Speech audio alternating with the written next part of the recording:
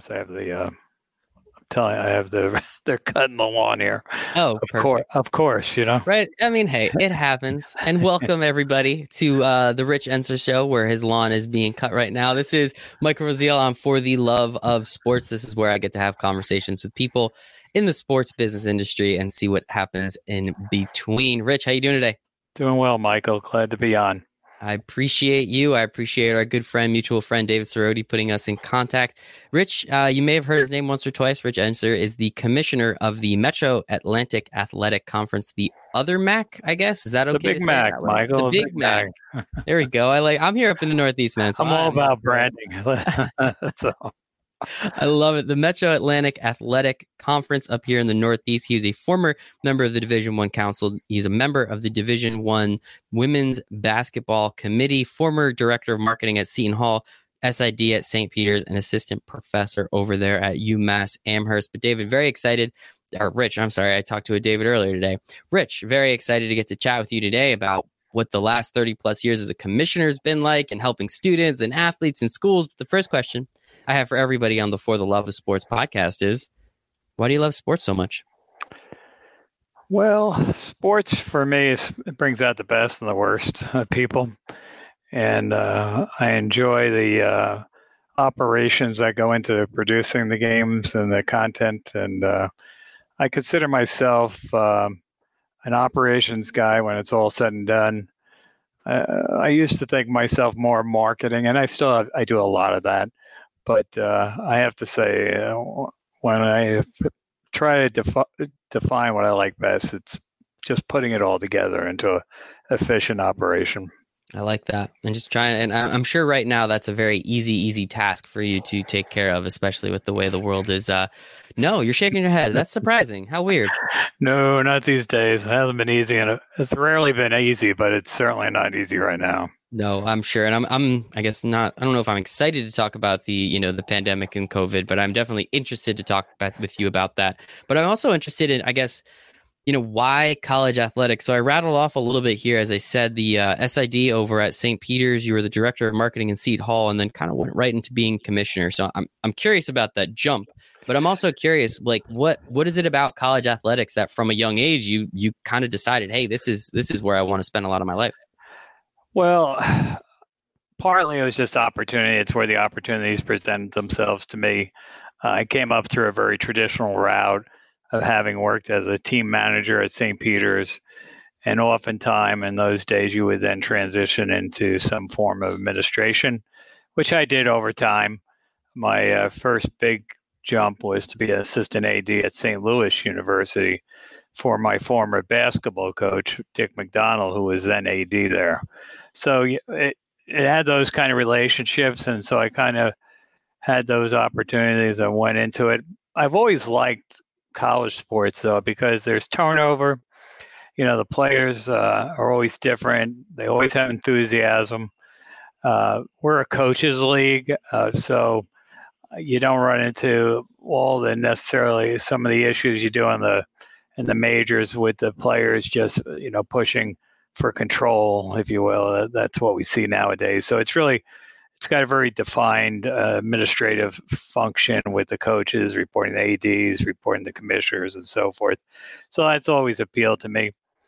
And one of the things in the MAC was I came out of a school at St. Peter's that was one of the founders here in this league. And so I had a relationship with the type of concerns about academics and athletics that the MAC schools exhibit and make part of their overall mission statement. So I always wanted to keep that as where I wanted to work, someplace that valued both, not just one over the other. So it's been a great relationship, and I always feel very honored to be able to represent these schools, never have to apologize for them in any way, shape, or form. And that's appealing to me. So, and they've given me a lot of free reign over the years. I've been successful and been able to grow it. And so the ability to do that has been appealing to me as well. The Big Mac. Let's get it, Rich. And I guess so you say you're given free reign. I mean, I'll be very honest. Again, like with I know some of the commissioners off the top of my head for the Power Five conference. Nope, the Big Ten commissioner just retired, didn't he? So never mind. I take No, that the back. ACC did. Okay, that's what it John was. Swafford, he's getting ready to retire. Okay, well, Yeah, you so got Swafford and Sankey. You've got you're probably thinking of Jim Delaney at the Big that's Ten. yep, Yeah, yep. so Kevin Warren just took over there. Larry Scott's now at the Pac-12, and then we have at the Big 12. I could see his face, can't think of his name. But anyhow, I'm sure he's not listening, so don't worry. yeah, these are all people that we work with regularly, though. Bob Bowlesby, by the way, but those five certainly have a lot to say about the structure of D1 athletics and how the NCAA operates. But within the bigger umbrella of Division One, there's lots of room to be successful, build a career, not necessarily at that top level, but certainly one that's rewarding.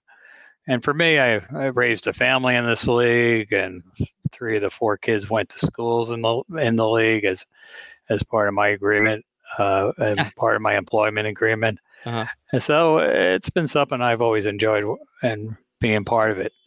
And so that was going to be, getting to the question, like, what exactly does a commissioner of, the Big Mac do? Like, again, I hear and see those other names all the time, and they're, it's all about the hundreds of millions and millions and millions of dollars. Mm-hmm. I have to assume, I'm sorry, that you're not quite at that level, but like, so what exactly does a commissioner of a league like this do with 11 teams, with a lot of basketball, no football? And how are you really able, as you said, to take free reign and grow something like this? Well, all leagues have certain core functions, no matter if you're the Big Ten or the Big Mac. You have scheduling is a major function, broadcasting, marketing, championship operations, statistics, awards. Those are just core functions that each one of us do. Everybody has a compliance function with the NCAA to make sure the rules are being followed. So my department, when it's fully staffed, and we're not right now, we've just gone through a cutback because of the COVID-19 budget. But when I had all 12 people here working, they were divided in those kind of operational structures. So we have 4 or 5 people that work in championships. I have a finance person, a compliance person, a couple of PR people, a videographer, and a marketing person. So those are the core functions of any conference. And then part of my job is to represent the league within the NCAA and within the governance structure. So I get very involved in that, both on committee structure, but even within the CCA, which is the Collegiate Commissioners Association, where all 32 D1 conferences operate. I've chaired that. I've been the president of once. I'm currently chair of the CCA 22, which is all the non-FBS football conferences. So we have to organize agendas and operations with the NCAA. Have a lot of that going on right now in relation to the COVID-19 and for instance, most recently, the dropping of fall sports. What are we going to run those in the spring now? And getting ready for whatever comes our way with basketball, because we don't want to miss another basketball season. So those are the kind of things I do day to day. As far as having free reign, basically I come up with a strategic plan every 3 to 5 years. I present it to the board. The board of the MAC is made up of the 11 college presidents. And in there, I'll lay out a plan for the league for a period of time and special projects that I may want to work on and elements I see as being opportunities for the league to take advantage of. So early in my career, a lot of that, and we were much smaller then too. We only had 3 or 4 people when I came on board. But we were really focused on maintaining membership, because at that time there was a realignment going on. This is 1988. And the MAC, which had started out as a metropolitan league made up of pretty much a bus league, if you will, it was Army, Fordham, Manhattan, Iona, St. Peter's, and Fairfield. So it was very, very local and had grown over time to include Holy Cross and LaSalle, and then others as we went along. It had come to a crossroads right before I got hired, And of that original 8 group when I got here, 4 of them were leaving to form the Patriot League, which still exists today. Mm-hmm. And we were in a position where we needed to expand immediately or we were going to go out of business under the NCAA regulations. You have to have 7 members that play basketball, and they have to play. Now they have to be playing continuously for 6 years to count for an NCAA AQ. In those days, they were just building those rules. So we were trying to get in under the wire, get grandfathered in. So immediately I got hired. They said, fix the budget. We want a broadcasting package. And by the way, we need to add 4 or 5 members or we're going to be out of business. Can you get that done in the next 60 days? So we really did work on that. And the president of St. Peter's then, Father Ed Glynn, who's since passed, but great friend and a great friend of athletics. He worked with I and a couple of others, and we went out and eventually secured Siena, Niagara, Canisius, and Loyola Baltimore to become 4 members. And it brought us up to 12 for a short period of time. And then once the other schools departed to form the Patriot League, we went to 8. And we varied over the years from anywhere as high as 12 as low as 8 during my tenure. But there's always there's always changes. So we added Ryder and Marist along the way in another period of time, and then we lost LaSalle and over time Loyola. Typically what happens in this league, the Patriot League fishes in my pond, so I've lost any number of schools to the Patriot League, and that's usually about academics, although with Loyola it was really about lacrosse at a high level. And then I typically have fished in the Northeast Conference pool in recent years. Before that, we brought in schools from the North Atlantic League, which is a long time ago, before your day, Michael.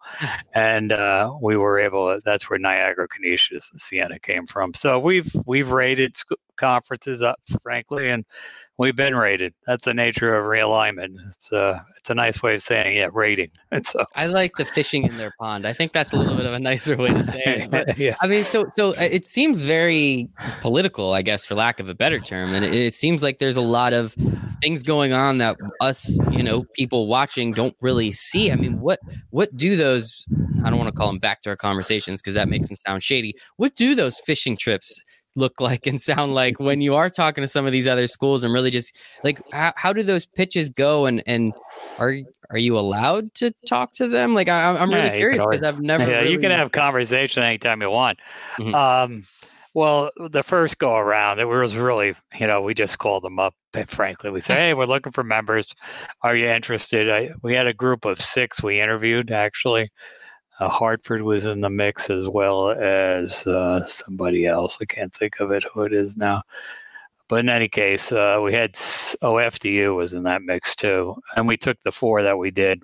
So in that, we were very upfront. We needed to expand, So when in other cases, it was strategic.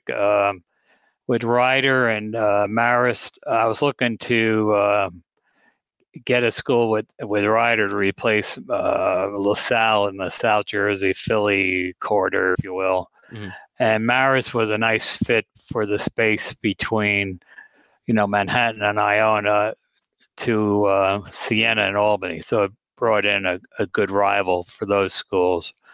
And they have developed into rivalries, whether it's Ryder or St. Peter's or Marist and Siena. So that was kind of that. And we were also at that point also concerned about a new regulation that required to have 7 continuous members for 6 years.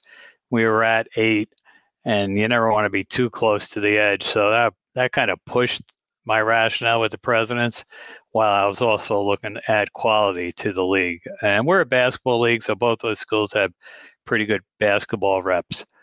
Our most recent expansion, when we added Monmouth and Quinnipiac, I'm trying to think how that got started. Well, we knew we were losing Loyola to the Patriot League, so we did want to have an even number. Obviously, we didn't end up at an even number because we're at 11. But I was literally driving home. I live in South Jersey in Ocean County. And I've always been familiar with Monmouth just for where I grew up in Bricktown. I live in Winoka Harbor now. So I'm from that region. So I said, I've got to call Marilyn McNeely AD at Monmouth and see if they're shopping for conference realignment themselves. Now, they're a football school, they have football, and we weren't a natural fit for them, but they were looking to upgrade their football too and had an opportunity to do that, move into the Big South. So it kind of was just. It was just a little bit of kismet, but you know how much thought went into it. I'm driving down the Parkway, and I'm thinking I got to call Mom. And, that would be a good one. And Quinnipiac had been knocking at our door for 5 or 6 years. Jack McDonald used to call me each year. He was the AD at Quinnipiac, and I'd say, Jack, no, not now. Because Fairfield at one point was a little reluctant to bring another Connecticut school into the mix. That's kind of why Hartford didn't get in it back in the day as well. But there came a time when they saw the value of having a rival in state. So that kind of changed. And sometimes it's a matter of opinions changing on campuses, presidents come and go, boards of directors change. So the thought process around Quinnipiac became a lot more positive. So then we had 11, and who was going to be 12? Well, we couldn't decide on 12. It was really, it often comes down to it. There's just not enough there or there to make a decision, So we've been at 11 for a while. We did have a conversation with Robert Morris about a year ago, almost 2 years now. And they were interested. I thought Pittsburgh made some sense for our Western New York schools, it'd be a fairly decent rival, not too far from Buffalo. But for one reason or another, the schools just weren't ready again to add the 12th. And subsequently, the Robert Morris has announced they're going to the Horizon League. So if a school's looking, they'll normally start reaching out to conferences. If we're looking, we'll call schools. It's kind of like that. It is very interesting. I always say it's like high school lunchroom. Yes. There's a table you want to be at where all the cool kids sit, say that's a Big East for sake of argument. And then there's a table you're at, which you're saying, I don't belong here. And then you say, well, what's between me and the Big East? Well, maybe it's a MAC, But oftentimes it is that, schools have aspirations. These are business decisions. They're trying to align themselves around the mission or areas where they have high alumni concentration. So many things go into it that it's not always about athletics, frankly. It's frankly more about the other. And athletics, we figure if we're talking to a school like that, they have a pretty good athletic program. And yeah, I mean, obviously you don't want to, so I'm a Rutgers graduate. My first year at Rutgers, we were in the Big East. My second year at Rutgers, we were at the AAC. And then the year after I graduated, they went to the Big Ten, which we thought would have been a lot of fun, but it has not been any fun yet because Rutgers has been terrible. But the money that is involved is significant, and that's why it's major. Yeah, those programs are. That's why it's always been interesting to me, especially kind of these political. And again, obviously on the Big Mac level, it's not quite the same as it is on the Big Ten level, where there used to be 6 power conferences and now there's only 5 because they pretty much just said Big East go. Don't tell that to the American. Oh, no. Okay. I won't tell the American. If you can get the American commissioner on here, I promise I won't. Mike Oresco, he's a good guy. Have you reached out to him? Not yet, but I might after this. I'll tell him I'm sorry for what I said. But no, it's always very interesting to me to see kind of how these things happen, way before they happen, I guess. As you've been saying, like you're driving down the Parkway, you're calling up Monmouth, and then it's not till a few months later where the rumblings start coming out, right? And that's when they start to. So it's always very interesting to me to kind of hear that backdoor, like how the sausage was actually made. Considering, again, while I was at a heavy air quotes football school, we saw exactly kind of what was happening in front of our eyes, and all of a sudden the Big East didn't exist, and then all of a sudden we're in the AAC and we're playing Kent State, and then we lose to Kent State, and it was just very confusing watching all of it happen as a semi-drunk college student. Well, I know Pat Hobbs is the AD there, was my law school dean, so I've known Pat for a while, at least at the end of my law school. I didn't go to law school right out of college, so I was a little older, but he's done a nice job with that transition. It's extremely expensive. Ohio State's athletic budget's $110 million. Think about that. It's just amazing. And so even if you're spending 60 or 70, you're on the bottom third of that group of schools. And frankly, we have what is known as the Commissioner Cup, which is the award you give out to the program that has the most success across all the sports. Well, the truth of that is 90% of that reflects budgets, and then 10% reflects the quality of the athletes and coaching they get. Now, you can move up and down even if you don't have the same budget level as some of the ones that are at the top, but eventually you kind of settle back into that realm where your budget resides, because without the resources to recruit and run and travel and do the kind of scheduling that requires you to move up into the next tier, it's going to be hard to really break into the top tier of any conference. So I think if you probably took a look at the Big Ten and lined up their budgets with their Commissioner Cup, there'll be a strong correlation. It's probably not as much as a MAC because, frankly, their budgets are just so high, but there's probably more correlation than most people think there is. Oh, no, I'm sure it's a very direct correlation, unfortunately, but it is what it is, right? I mean, I'm sure the commissioners, is that something you lose sleep over at night? The Commissioner's Cup? Exactly. No. Yeah. It's In fact, I've often said should be called the Director's Cup, because the guys that fight over that and the women that fight over that are the ADs, not me. I just hand it out at the end of the day. I love it. We've had pitched battles over the points structure around the Commissioner Cup. You can't imagine. Oh, I could imagine. And I don't really want to get too deep into that. That just sounds like a lot of petty fighting. But not petty. It's just, structure. How do you build it to reflect what's best for you, Yeah, that makes sense. But you did bring up something a couple minutes ago when talking about some of this realignment. There was the one school, I apologize, I can't remember exactly who it was, that they had the football program that was able to go to the Big South.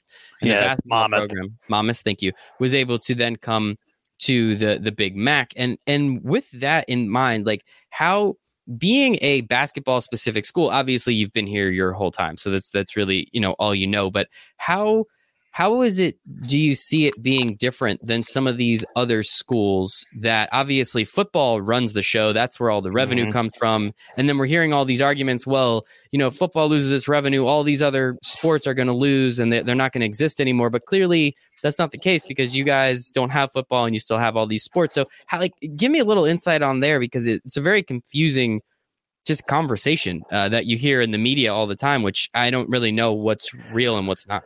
Well, on the top level, when they say that if football goes away, they're talking about the revenue stream that funds those big programs. That $110 million from Ohio State, about $80 million of it's probably related to football, either through broadcasting rights or ticket sales, fundraising, and so forth. So when they say there's no football and a lot of that drops off the ledger, that's what they're saying about losing the funding for those other programs. The fact of the matter is they'll probably figure out a way to do it, but they're going to have some losses for the short term and probably will run up some debt, not like anybody else who's having problems with income. The Pac-12, I've read, I don't know this personally, but I've read that they've gone out and secured a $900 million loan where the member schools there can draw down on that for 5 years and pay it off, so they can fund their programs this year with the loss of the football revenue. So that's all pretty real. On our level, our budgets are built for the year to year based on the program scope and what their mission and goals are. So it's not driven by revenue so much. It's really a function of the athletic budget as part of the university budget. Even at Rutgers, you're running a separate budget line absent the university line. And then the university may be fronting some of the funds you need in order to run that, because you've been at a deficit for a while. But when that gets eliminated at some point, the Big Ten revenues grow to the point where you're in a plus situation, that'll get paid back. But in our case, we're not doing that. We're typically running off of a budget line within the university budget. Sometimes there's fees that are structured into it. We don't have that universally in the MAC, but they have revenue streams, but nothing like the majors. It's really all about the university budget and priorities. Mm-hmm. Yeah, that's really interesting. I guess it does make sense that when we're talking. I mean, does all the schools in the MAC combined have a budget of 110 million for athletics? I don't know off the top of my head. Close? It might be in the neighborhood. We have 3 schools with football now. Oh, 2 with football. We have Marist and Monmouth. Marist runs it on a non-scholarship basis. Okay. And we have a couple of 3 hockey programs. So we're probably pushing that, but I wouldn't know right off the top of my head. It's not something we really track. Well, not even that. It's just kind of the comparison to a one school in the Big Ten has that much of a budget compared to these 11 schools. So obviously, it's going to be a little different when looking at that. I know. Well, I'm sure I have institutional budgets that aren't as big as Ohio State's athletic budget. I mean, forget athletics. I believe that $120 million. You can run a pretty good school off of that. I think we could, Rich. Let's see what we could do there. And I guess with that, like how in your 30 years you've been doing the 30 plus years you've been doing this, I mean, the internet became a thing. Biggest change in the business while I've been here is the internet and the access to broadcasting and access to public markets. When I was first year, basically, we were in the New York region. The Daily News and New York Times might put our score in. They might occasionally, if we had a special team, write something about us. But there was no sustained publicity. It was pretty much word of mouth through the institutions. You might have a couple of TV games on local networks. You might have a radio network.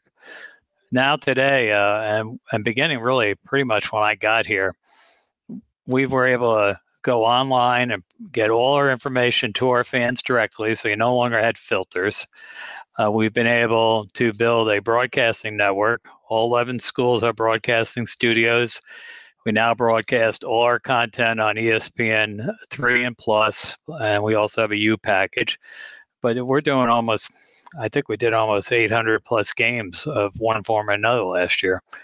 So we have our own broadcast packages. It's just amazing the difference what the internet has brought to us. Now, on the downside, newspapers have gone away, but that really hasn't impacted us because we weren't getting that much coverage from newspapers to begin with. So I was going to say that's really not that bad. I mean, no, and we still occasionally will get something in the New York Times or whatever, but it's a much different business model when you can reach your consumer directly, and that affects things like enrollment. The ability to service the alumni, and also just to build general awareness of your programs for recruiting purposes. So very big difference was the internet. That was the biggest one. Yeah, I can see that, especially with the streaming opportunity over the last couple of years. And as you said, you can see it directly with enrollment. You can see it directly with recruiting. What is it like when one of your schools, I mean, every year one of your schools is going to the NCAA tournament at least. Mm-hmm. Is there an even more direct route? If one of these schools makes it to that second weekend where you can see that kind of pop in enrollment, in recruitment, and really see that, and then that kind of trickles down to the rest of the conference? Well, one of my presidents always said the minute they won the NCAA Q and men's basketball, that was $1 million worth of free publicity for the school. Hello. Like the first day. So when Manhattan would win the MAC tournament, and the Daily News had it on the back page of their paper on the sports side, they couldn't get that coverage, ever. So yeah, the NCAA is a big deal for us, and that's why some of the discussions you hear about AQ access and everything else, and we're going through that right now with this rescheduling of the fall.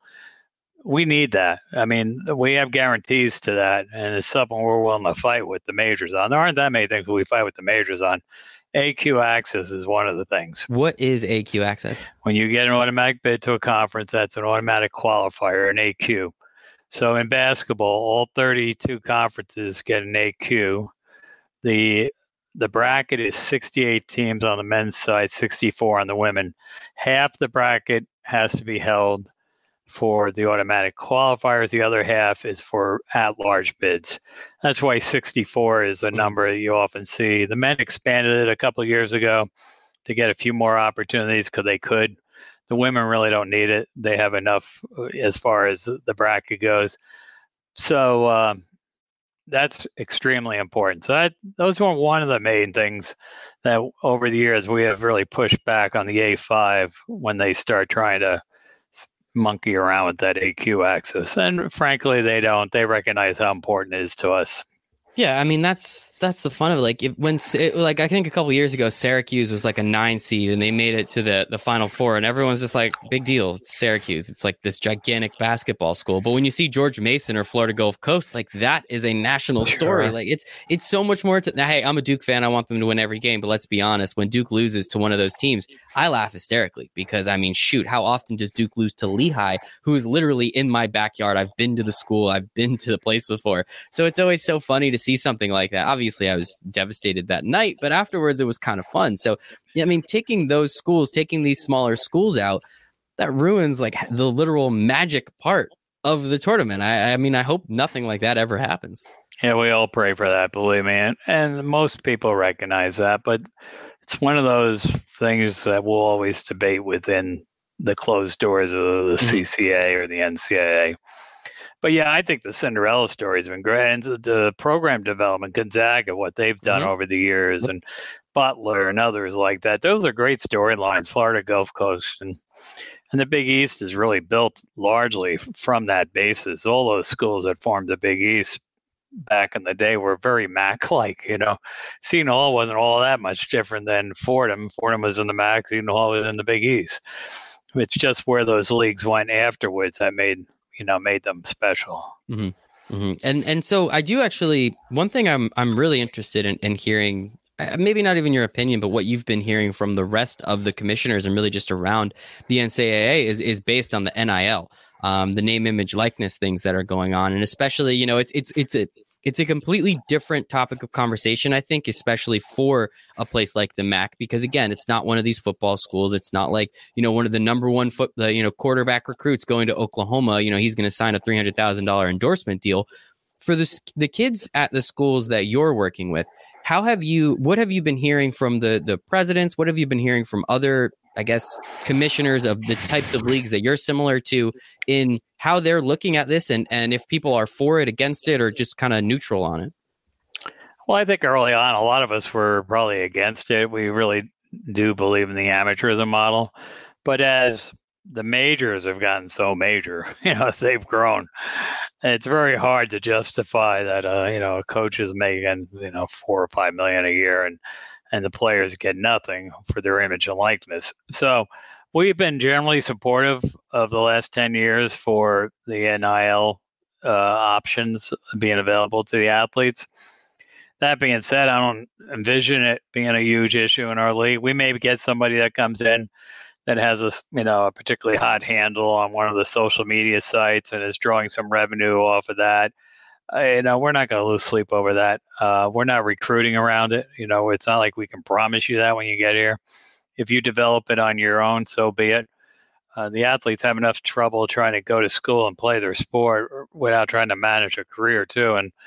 And they will have to manage it because the schools aren't going to manage it for them. That's one thing we've made pretty clear, that if you want to take this on, fine, but it's your responsibility. You're an adult. You're choosing to do whatever it is you're doing. So we may have a few places, that will want the athletes to come by and have pizza on their place and tell the fans that they're there. And there's no real harm in any of that. I don't lose much sleep over it. But I could see on the majors where it's got to be a big problem. Mm-hmm. It's going to be a problem on teams where they're trying to manage the egos between the teammates. I think that's going to be an issue. And which members of the team get access to boosters who are looking for talent to come by their place. I think they're going to have a lot of issues there. And you're going to have more agents involved because somebody's got to manage these major accounts that some of these kids will be able to get as brands associated with their name. So there's a lot of details to be worked out on all that. And it's going to kick in on recruiting at some level between the majors. And we're not competing for that type of kid typically. Mm-hmm. So, I think there's a lot of details to be worked out, but we're generally supportive of it. Yeah, and I think, again, on the level of school and the level of student athlete that you work with there at the MAC, I think it's actually just going to be super helpful. As you said, it's going to be something like, hey, like come have dinner. It's going to be, hey, the local car dealership wants to give you $1,000 to take a picture in one of their cars, kind of thing, which is nice. I mean, shoot, don't wear your uniform. You Yep, can't exactly. Yep. You can't say come down here, Siena fans. You can say come down here, college basketball fans, and meet Joe. He's a great guy, and by the way, I love his car. Yeah. But you can't say this is Rich Ensor from St. Peter's, and I'm endorsing this, and come down and buy the. There's going to be those kind of restrictions, which you also see in pro sports. If you're, and I'm sure you know this, but if you're astute enough to watch commercials, which commercials have players wearing their team uniforms, which don't, that's all because there's a piece of that then goes back to the club. So those things are always negotiated. And I always, when I'm on the sports lawyers board of directors, and when I sit in those meetings, we have agents and everybody else on our board. It's an interesting group, and to listen to them tell war stories is always fun for me, because that's just not that part of the business I work with and regularly. Yeah, it is always funny to see how close they can get that color green to the exact jersey color without having it be like absolutely, just without having the actual name of the team on there is always pretty funny to see. But it is interesting. I mean, I think I'm, obviously I'm for the players. And again, it's such a different conversation having it with you and the students you're dealing with. As you said, it's going to be a little different over there at Oklahoma and Texas and USC, where some of these kids, are coming in already with a million followers on one of these handles, and now these major brands are trying to attach themselves to the student athletes, to the colleges. It's going to get fuzzy, but I'm in favor of someone like, if I could go to school and do it. I mean, I didn't, but if I could, why can't this guy just because he plays football? It was never, it didn't really make too much sense to me, but it seems like you're kind of on board with it as well. And hopefully your student athletes will be able to take advantage of it. And, again, not going to make $1 million, but man, they can make $4 or $5 grand. That's not a bad year, right? Yeah, well, as long as they're also putting the time in to be a successful athlete and student, because if you don't have the grades, you're not playing. Exactly. And if you're not training, you're not playing. And if you're not playing, Joe Booster isn't going to be interested in giving you a free pizza. I love it. It's a fine line you're walking there. A lot of responsibility. A lot of stuff going on. So we'll see. That's very interesting to me. One last thing before we really switch the conversation to everything that's happening lately, the Division I Council. So I know you are a former member of the Division I Council, but you are a part of the Division I Women's Basketball Committee. Yes, which reports to the council. I'm just checking to see how the votes are going today. Oh, yeah. Do we have this is live, so I don't know if you're allowed to tell us not or yet. Because I can break some news. I've never broken news before. I'd be never down. Broken news. No, because they'll throw me out of the room the next time I showed up. Not do that. It's too detailed. I'm going to have to actually pay attention and read it. So we'll pass on that for now. Oh man! But they started meeting at 1:30, so there's a lot of voting going on right now. Oh my goodness! All right. So I've been part of the governance process for the last 20 years. I think the first 10 years of my career was really about the MAC and getting the MAC established, getting our TV contracts, getting our building relationships for the tournament, and all that kind of thing. So after that first 10 years, the board of directors says, Rich, we need you to get more external too. And so external in the sense of a commissioner is to be involved with the NCAA, provide leadership for our subdivision and for the MAC. And so I did. And so I slowly but surely worked my way into committee structure, and I've been on 4 different variations of the council over the last 20 years, because we keep restructuring it, trying to make it better, never quite succeeding. But in any case, I've seen 4 versions of it. And then there's subcommittees that you can serve on, even if you're not on the council. So the Women's Basketball Oversight Committee is the governance arm of women's basketball within the structure. We have the sport committee, which I've also been on, which is the one that runs the championship, selects the teams, and all that kind of thing. And then the governance one really builds the structure for rules, regulations, getting the resources for women's basketball to be able to do branding, those kind of things. So we've been meeting a lot on the COVID-19 elements, as everybody is. But, we're trying to get the season off and running again this year. So a lot of effort going into that. And then I've served on any number of, I've been on membership committee for the NCAA. I was on the committee on committees, which is a thankless task, but it has the benefit of putting people into positions on other committees. So you can have some influence on your own membership getting into committees and things like that. So it's a lot of grunt work in many cases, but I feel rewarded when I'm involved and help the league as part of that process. The committee of committees. My goodness. Yeah, it's not what they call it. They call it a nomination committee, but all right. Basically the committee of committees. I was going to say that is bureaucracy at its finest, right there. The worst one I've been on a couple of horrible committees, not because of the people, but because of the tasks. I was on the initial eligibility clearinghouse, which was the committee they set up to get the whole clearinghouse set up so you could get the ACT or SAT scores matched up with all the transcripts and everything else. It worked out of the ACT offices in Iowa. We'd go out there and talk about logarithms for hours, and I'd get headaches. I just get these huge headaches. I said, no, this is not what I signed up for. But that was a tough committee. But it's been successful with its program. It just took a few years. And then I was on the badly named antitrust deregulation committee. So, where we were trying to get rid of bylaws that were subject to perhaps antitrust scrutiny. But it was probably the worst name ever given to a committee because it just put a target on your back. Yep. But so anyhow, I've been involved in a lot of committees. Committee of committees, man. That is just perfect. Thankfully, you are willing to go and do that. I mean, obviously, you have a lot of work trying to run a conference and do all the things and help all these schools and the students and the athletes there, of course. And then it's just interesting to see kind of how much more is asked of you by the NCAA and what they do. And it's interesting. Again, as I said, as I opened up, I've never had the opportunity to speak with the commissioner. Well, I was on a committee that dealt with the multi-team events, the tournaments that they run in the preseason space. Okay. Yep. And we used to regulate those a little bit more than we do now.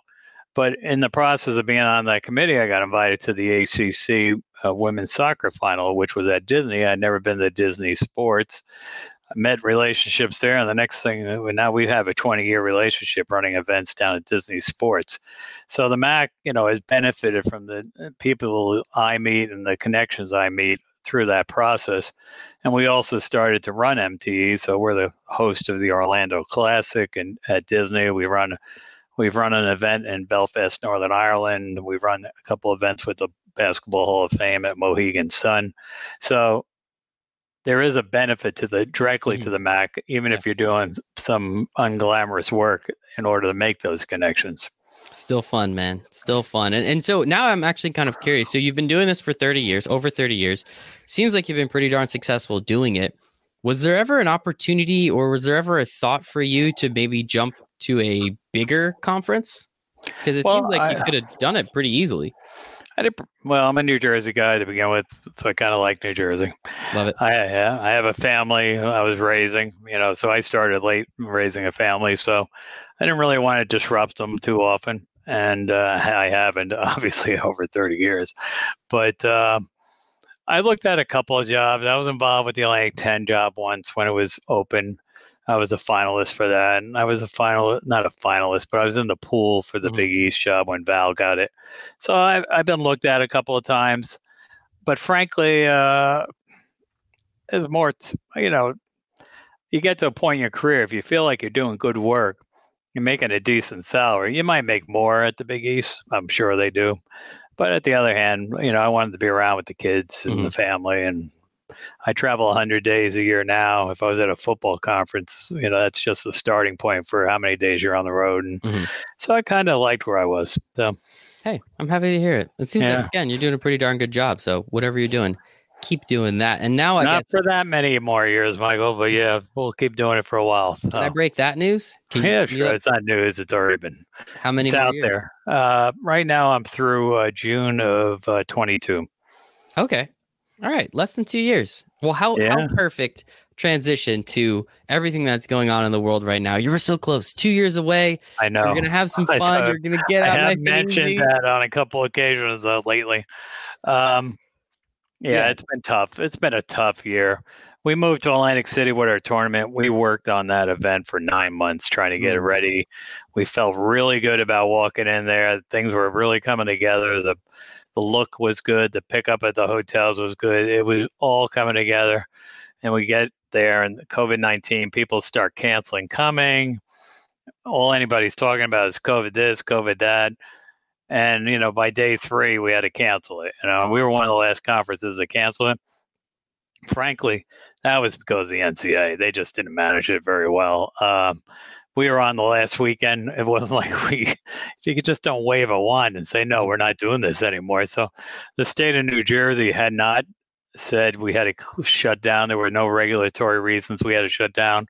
We're under contract to ESPN, to Boardwalk Call, so we were running a championship and doing so in a very safe manner, but recognizing that everybody else is slowly shutting it down, And I remember the morning that we shut it down, I was talking to Val Ackerman at the Big East and Bernadette McGlade at the Atlantic 10, and we're saying, what are we doing? And New York City had not shut down the Big East, and Bernadette hadn't been shut down on her tournament. So we're saying, what's the NCAA doing?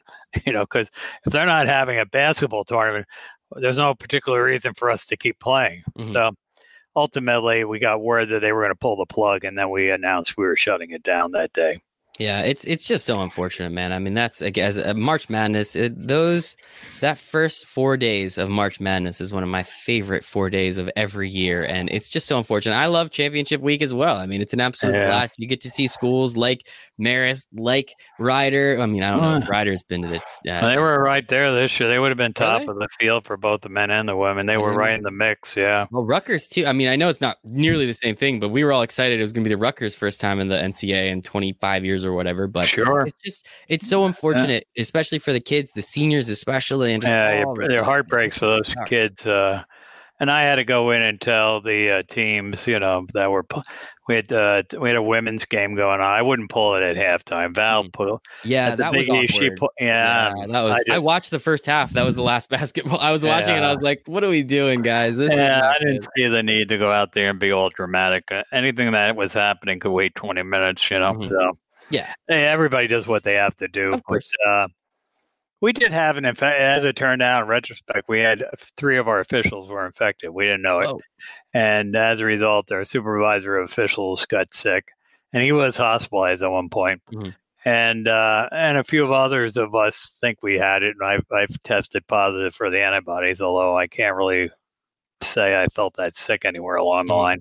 So who knows? But it was obviously in the system. It was the right time to pull the plug, but it was a heartbreaking decision. How do those conversations, like what are those, especially in the beginning when we had no idea really what was going on? We kind of knew there was something in China. They shut down a bunch of cities, and now it's starting to spread a little bit. That's kind of where I felt like we were. Once it happened that night with Rudy Gobert and the NBA, that's when it almost like, I don't want to sound stupid, but that's kind of when it became real for a lot of people, and it was just like national story at that moment, right? Yeah, it was shutting sports down. That's legit. Like, what are we doing? So, what are the conversations you're having behind the scenes, and how quickly are those starting to really ramp up to? Oh no, I think we might have to turn this off. Well, we had the athletic administrator. We meet there anyhow at our tournament. So my athletic administrators were all meeting. I'm trying to get my timeline right here. I want to say we were meeting on Wednesday, and we met and we discussed it. I said it's starting to get looking like we might have to pull the plug on this. Immediately half the room doesn't want to do anything, the other half aren't sure what they want to do. So it was going to take a while to socialize that whole concept of shutting it down. In the meantime, I was meeting by phone call with our board of directors and our executive committee, which is made up of presidents. I happened to have my attorney there because he was meeting with the ADs as just on a separate business item, had nothing to do with COVID-19. So it worked out all right that way. I had my attorney, we're meeting with the presidents. I go in and meet with the ADs, say, presidents are getting close to doing this. They want a recommendation from you all. You got to give me a recommendation. And then they draw it over for another 90 minutes. And I said, listen, you got 5 minutes. Yes or no? What are we doing here? So they made some recommendations. It wasn't to shut it down immediately, but there were some parameters about shutting it down and what were we doing with all the other sports, frankly. Basketball was going on, but we had baseball teams heading to Florida and softball teams and everything else because that's that time of year when all the spring sports are doing their non-conference play. So it was a bigger issue, and in many ways that was a bigger part of it because those teams are all in transit. Some of them were already in other states. But the presidents, we finally had an indication from the NCAA that they were going to shut it down, and once that happened, it was easy. It was an easy decision with the presidents. ADs recognized that as well, but it was a little harder for them to take because they've got so much vested in it. And then I met with the coaches, that were there. We had a women's game going on, and another one set to take off right after that. I left the team alone that was playing. I got their coaches outside saying, this isn't looking good, but I'm not going to change anything till the game's over. And then I got the other two teams. They were getting ready to take the floor for warm-ups. I said, you guys just stay in your locker rooms for now. So once the game was over, and I already, at that point, the decision had been made, I told the team that won, that was it. And then I went in and told the other two teams they wouldn't be playing. So very sad. The players are upset. The coaches are upset. They're trying to take care of the players. Yeah, it's just the worst is for the seniors. Like, that's the one that I just felt so bad. I mean, again, like when we're at that higher, as you said, the major college level, teams like Duke, most of them are only staying for a year. So yeah, it sucks. Of course, they wanted those last few games. I'm sure they wanted to do everything they could, but at the same time, those seniors literally will never have that opportunity again, and in any capacity, which is just so unfortunate. And I think one thing that is now starting to come into effect. Obviously, we're seeing football schools, football conferences, the Big Ten and the Pac-12 already said no, thank you. Now, there's a lot of public debate, of course, because for whatever reason, unless it's happened in the last about 36 hours, I have not seen either of those conferences really come out and say why they canceled. And I'm not going to ask you that. That's not really your place. But with all these other sports now getting canceled, how does this affect schools within, let's just talk about the MAC some more. How does it affect schools that they're, basketball, we're still trying to figure out what to do. Baseball might not be coming back on time. Lacrosse, so many of these sports have been canceled. How does this affect the schools? And then even potentially not even having kids on campus. What is this doing to psyche? What is this doing to culture, to mindset, to all these people and the communities that these schools are invested in? Well, generally sucks, Michael. Yeah, of course. Yeah, I mean, so done. All right, great interview. How can I sum that up in one or two words? We're institutions of higher education. Foremost right now in our minds is getting the schools up and running again for academics. Yeah, athletics is just part of that conversation. And so these presidents and their institutions have been working nonstop to put in all the safety mechanisms that they possibly can dream of. The rates of infection in Jersey, New York, and Connecticut, where all my schools reside, are very low right now. So, but how do we get the students in from outside those areas? They've been doing 14-day quarantines and all that kind of thing have been set up. There's so much involved in it. So we're really hoping they can get up and running. But as we have already seen this week, UNC, Notre Dame, Michigan State, Ithaca yesterday, they're turning around saying, no, we can't do this. So I don't know where it's going to end up. It's not looking particularly good for on-campus learning. I think we're going to keep trying in the tri-state region because we have the low rates, but it's going to be challenging.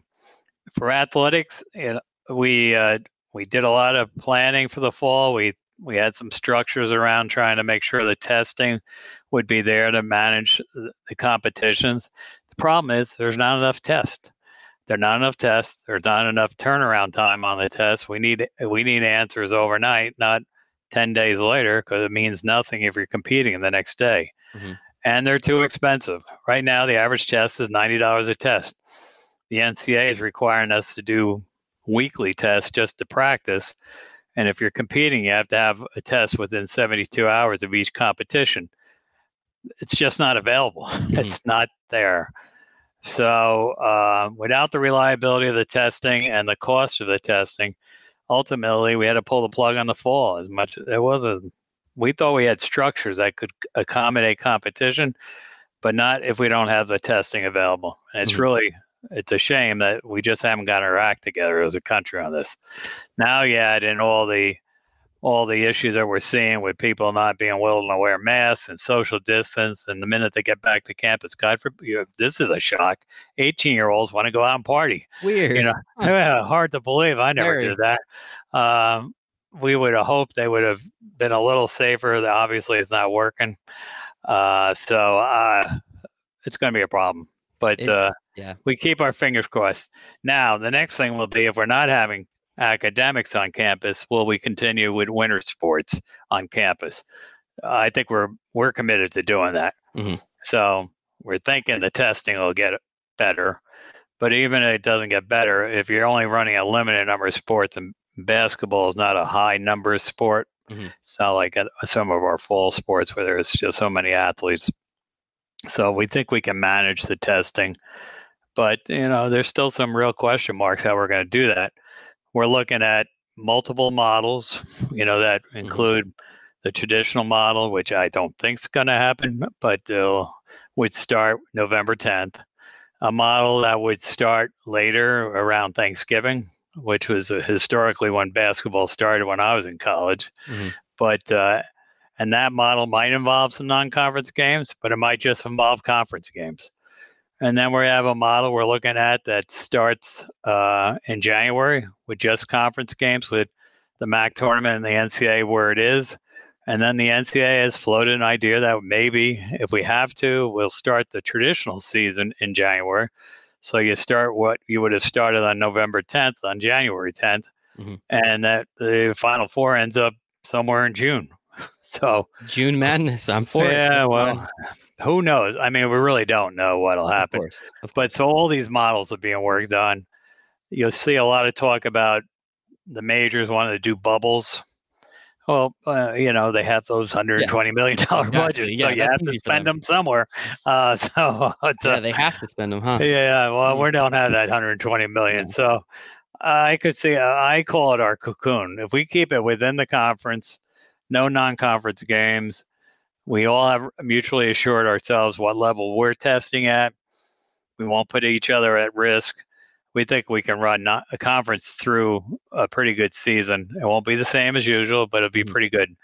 And that's what I don't think we'll do. I don't see how we could do the bubble. I don't see the finances of that being available. That would be very difficult. I mean, it's worked obviously, but again, that's with the NBA and the NHL. That's $170 million operation. Exactly. I doubt it, Disney. Yeah, I know Disney pretty well. So yeah, that's true. Yeah, you do. Yeah, those facilities are the ones that we use regularly when we're down there. Not the way they're set up right now, but not quite. Yeah, not quite. Man, 2 years. You were so close. 2 years. Just didn't see this pandemic coming in at the end there.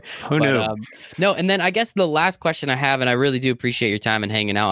I know you're really excited to get back to that email with all those votes in it, but we've been working on that for a while, Michael. There's some big votes coming down today. I believe it. I'll get you it's back. It's like inside politics, No, thank you. That's not quite for me. I'll just get angry at that stuff. But the last thing I'm just curious about, and again, it's a lot of speculation, but what are some of the long-term effects to, again, canceling the March Madness and then, canceling a lot of these sports? I know obviously, again, the short term, it sucks. We're going to see what happens. We'll see what we can do. But have you already started to look at, or have you already started to speculate on what some of these long-term effects might be, especially if we aren't able to have this basketball season and, football doesn't kick off like we expected it to? I mean, have those rumblings, has that kept you up at night at all? Nothing keeps me up at night, Michael.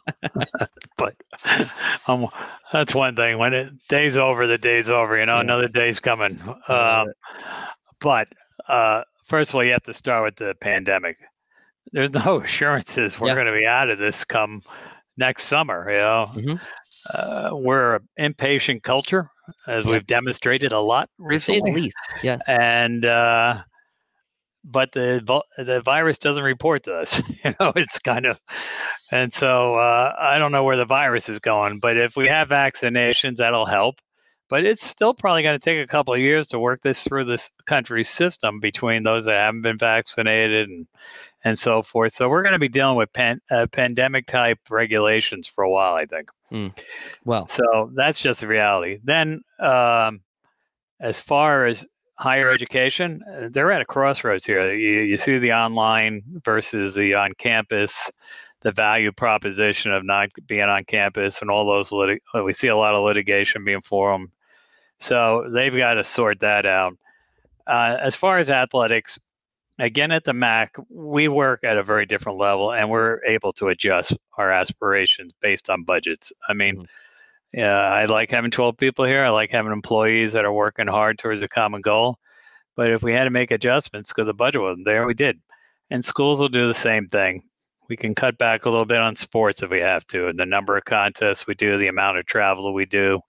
We can scale it back a little bit just to save some money for a couple of years. So I'm not too worried about sports surviving. The bigger question is the NCAA structure around the Final Four. That does fund a lot of things, not just at the NCAA office, but for D1, 2, and 3 operating budgets. And the MAC gets a couple of $1 million a year from the distribution from the NCAA funds that help operate this place. Even in this reduced state that we're in now, if that keeps disappearing for a couple of years, we're going to have to think about what we're doing here. We own our building. We don't have a mortgage, so we have some benefits here. But, I'll have to come up with some plans depending on how that looks. And then the structure of the NCAA and D1, how much it gets fractured through the process we're going through right now. Not so much with basketball, but the football thing's gotten a little ugly with the Big 12 and the Pac-12 out. Not the Big 12, Big 10 and the Pac-12 out. I saw a YouTube thing earlier today that really is kind of funny, but it spoke to the whole issue. Where are these guys and what are you doing? And so I think they're going to have some real issues to sort out on that level, and that could impact the national governing scene. So some challenges. My crystal ball says we'll have athletics. It'll return to some normalcy in the next 18 months, and it'll grow from there. But we're still in for a rough period here. It's unfortunate, man. It's unfortunate, and it's unfortunate I had to end on kind of a negative note, but you've been absolutely fantastic this whole time. Rich Ensor, Commissioner of the Big MAC, the Metro Atlantic Athletic Conference. I really appreciate your time today, man. That was good talking, Michael. Good luck with the podcast. Appreciate it. Thank you.